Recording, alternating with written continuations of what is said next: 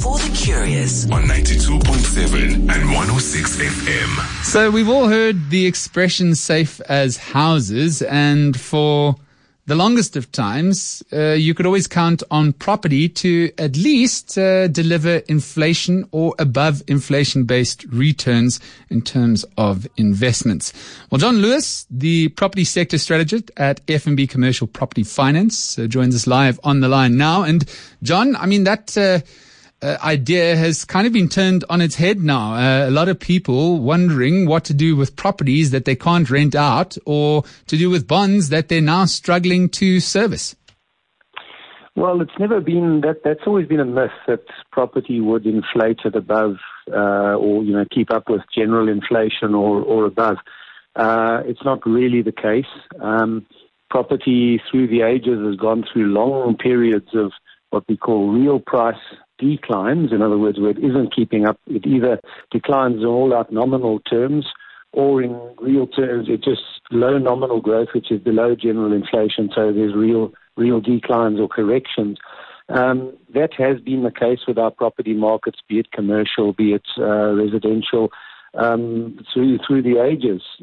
Economic fundamentals drive markets up, and economic fundamentals at times when they're weak drive markets down. So, but yes, there has been this belief, and it is a highly cyclical asset class, property. And I think what fools people is the length of what I call the super cycle.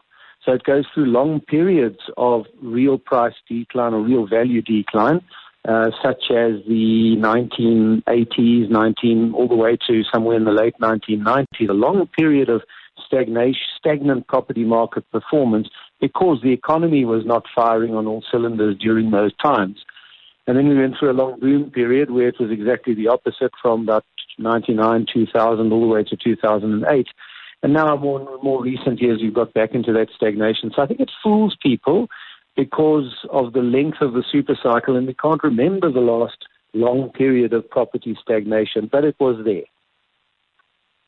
So, John, we need to be reminded, it may have worsened the outlook for the property sector, the advent of COVID-19 and the coronavirus pandemic around the globe. But for at least 6 months to a year, we've seen the property sector come under severe pressure in South Africa.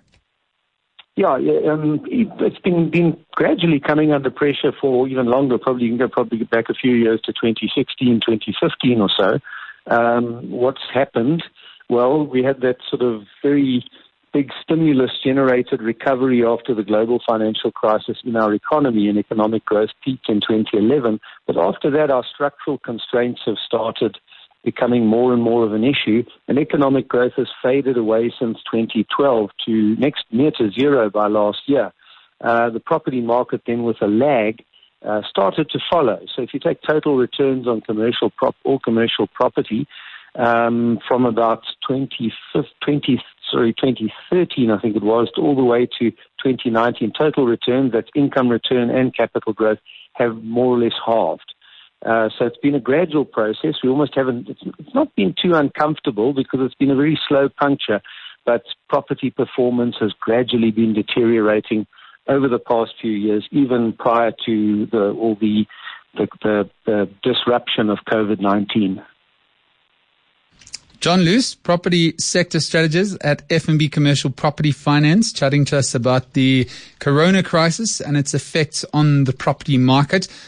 Property market is unfortunately one of those industries that whatever aspect that you look at it, whether or not it's rentals, whether or not it's owner property that's being serviced through a bond, it's going to suffer under worsening economic conditions. There's this knock-on effect that we deal with and that we're seeing unfold before our very eyes, whether or not it's commercial landlords struggling to get their tenants, be it restaurants or other businesses, to pay the rent, or indeed people that have lost their jobs in those businesses that have closed, unable to pay their rent in their residential home, or people that have lost their livelihoods and just simply can't service the bond now. Many banks needing to come out and give people payment holidays.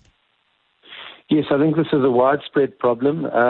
We see the shutdowns in the retail property sector. When every time we go to a shopping centre, you see a lot of shops closed, and it's only the basic ones that have been open up until recently. But what we don't see is companies that are shut down that rent office space, so the office market gets affected. The industrial property market, a lot of manufacturing has been shut down through the lockdown period, and not only that, so manufacturers are exporters, so they suffer at the hands of what's happening in the world economy too. And then on the residential side, you've got a whole host of tenants that, have lost their incomes quite suddenly through a lot of these closures and can't pay their rent. So, to give you an idea of how extreme I think the impact may be on the residential rental side, for instance, if you take TPN's data, a few years ago, about 5 years ago, at the peak of the market, about 85% of tenants were in good standing with their landlords. In other words, they were up to date or they'd got negotiated grace periods. That's declined already by early this year to about 78%. In the financial crisis recession of 2009, that dropped to 71%. And with this looking like being a significantly worse recession than 2009's crisis, this could even drop into the 60s or the 50%. That's the sort of problem we're dealing with. So it is a severe problem. We're expecting a recession this year worse than anything in post-World War II history. And no doubt tenants, commercial and residential, that performance will take a natural dip as a result. And John, the worst thing about this is the uncertainty. We just don't know which way the local economy, the global economy is going to go once this coronavirus pandemic is dealt with. Some schools of thought suggesting that the economy could recover quite quickly. Others believing that, like you quite rightly say, we're looking at something similar to the depression of the 30s in the world economy. But it also, in times of crisis, presents unique opportunities. And I remember during my times at Business Day around about 10 years ago, I heard the phrase in the newsroom, when there's blood on the streets, buy property because you won't get a better price. Yeah, to quote Erwin Roeder down in Cape Town, I've often heard him say that you'll get 2 great buying opportunities in your lifetime if you're lucky. Something, I hope I worded it right.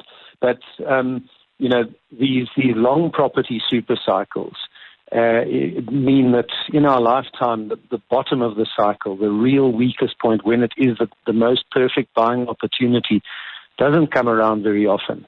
So to give you an idea of just how long these times are, I would say the last great buying opportunity for property was probably the late 1990s with that big interest rate shock in 1998. That's when real property values, residential and I think even commercial, were at very cheap levels before last decade's boom. That's 22 years ago, and we've still been gradually sort of in the weakening part of the next super cycle, 22 years in. So I think that gives you a sort of idea of how long these super cycles are. Yes, if you look at the listed property sector, the way the JSE listed property sector has slumped, you look at the economic fundamentals over the past number of years, one senses that next great buying opportunity may well be coming. It's tough to say exactly where it is. It's a slow process, but this coronavirus, unfortunately for many, it does take one nearer to a great property buying opportunity, possibly. And a great property buying opportunity in an environment where interest rates are very low, but we need to keep some basics in mind, right? You can't get a bond if you don't have a stable income, and it would be foolhardy to just throw your money into property when perhaps the market hasn't quite bottomed out yet. A lot of people might be jumping the gun if they're looking to buy property now as opposed to in a couple of months' time. Sure. I think I'm not going to tell people when they must buy and when they must sell, but I do think that real value property values correct slowly. So they take the property market is no doubt taking a lot of pressure during this recessionary period, this crisis period. But you probably see that the real property values continue to correct downwards for the next few years. So it's very difficult to say, and it's only with hindsight that you can say for certain, right, that was the bottom of the cycle. But, I think for the next few years, it is becoming gradually a better buying opportunity where yields on property will probably rise gradually, and in other words, you'll pay less for a greater income stream. So I think it's going that way. It's more in favor of the buyer, more in favor of the investor. But yes, in times like this, it's often acquiring the financing because people have to be bold when they're financing in tough times, and often you don't get the finance as easily as you do in the better economic times. That's the downside of it. John Loos, property sector strategist at F&B Commercial Property Finance. If you could just give people 3 pieces of advice when they want to dip their toe into the property market now as we approach what you're calling a great purchasing opportunity.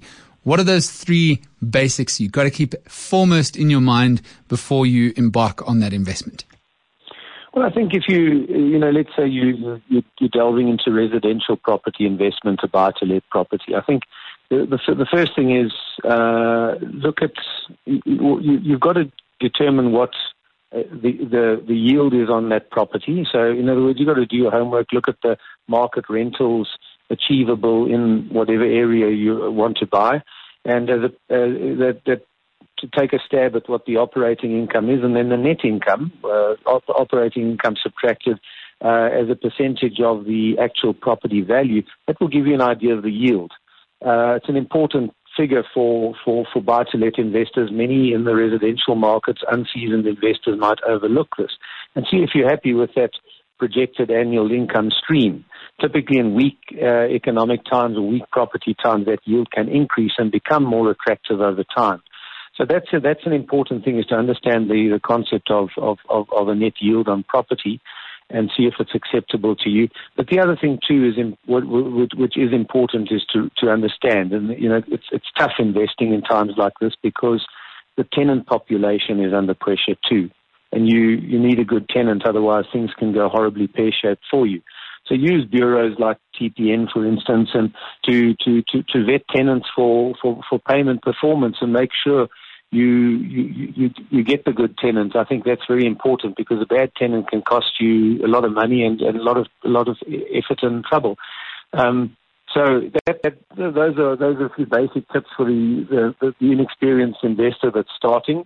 I'm not the seasoned investor myself, let's put it that way, but those are a couple of things to look at. It's all about, it is about getting a good tenant. And I think in times like this, when you are the landlord, it's important to look after your good tenants.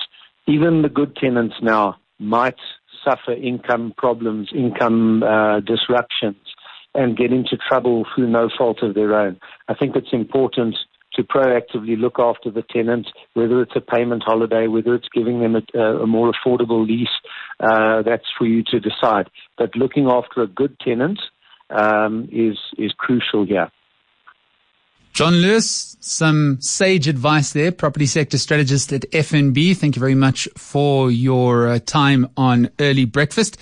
And I suppose the point to drive home there is rather take a tenant that can pay, even if it's a lower rent, than run the risk of a tenant that will not be able to pay their rent come the end of the month because you were pushing for just a little bit extra of rental deposit into your bank account come month end.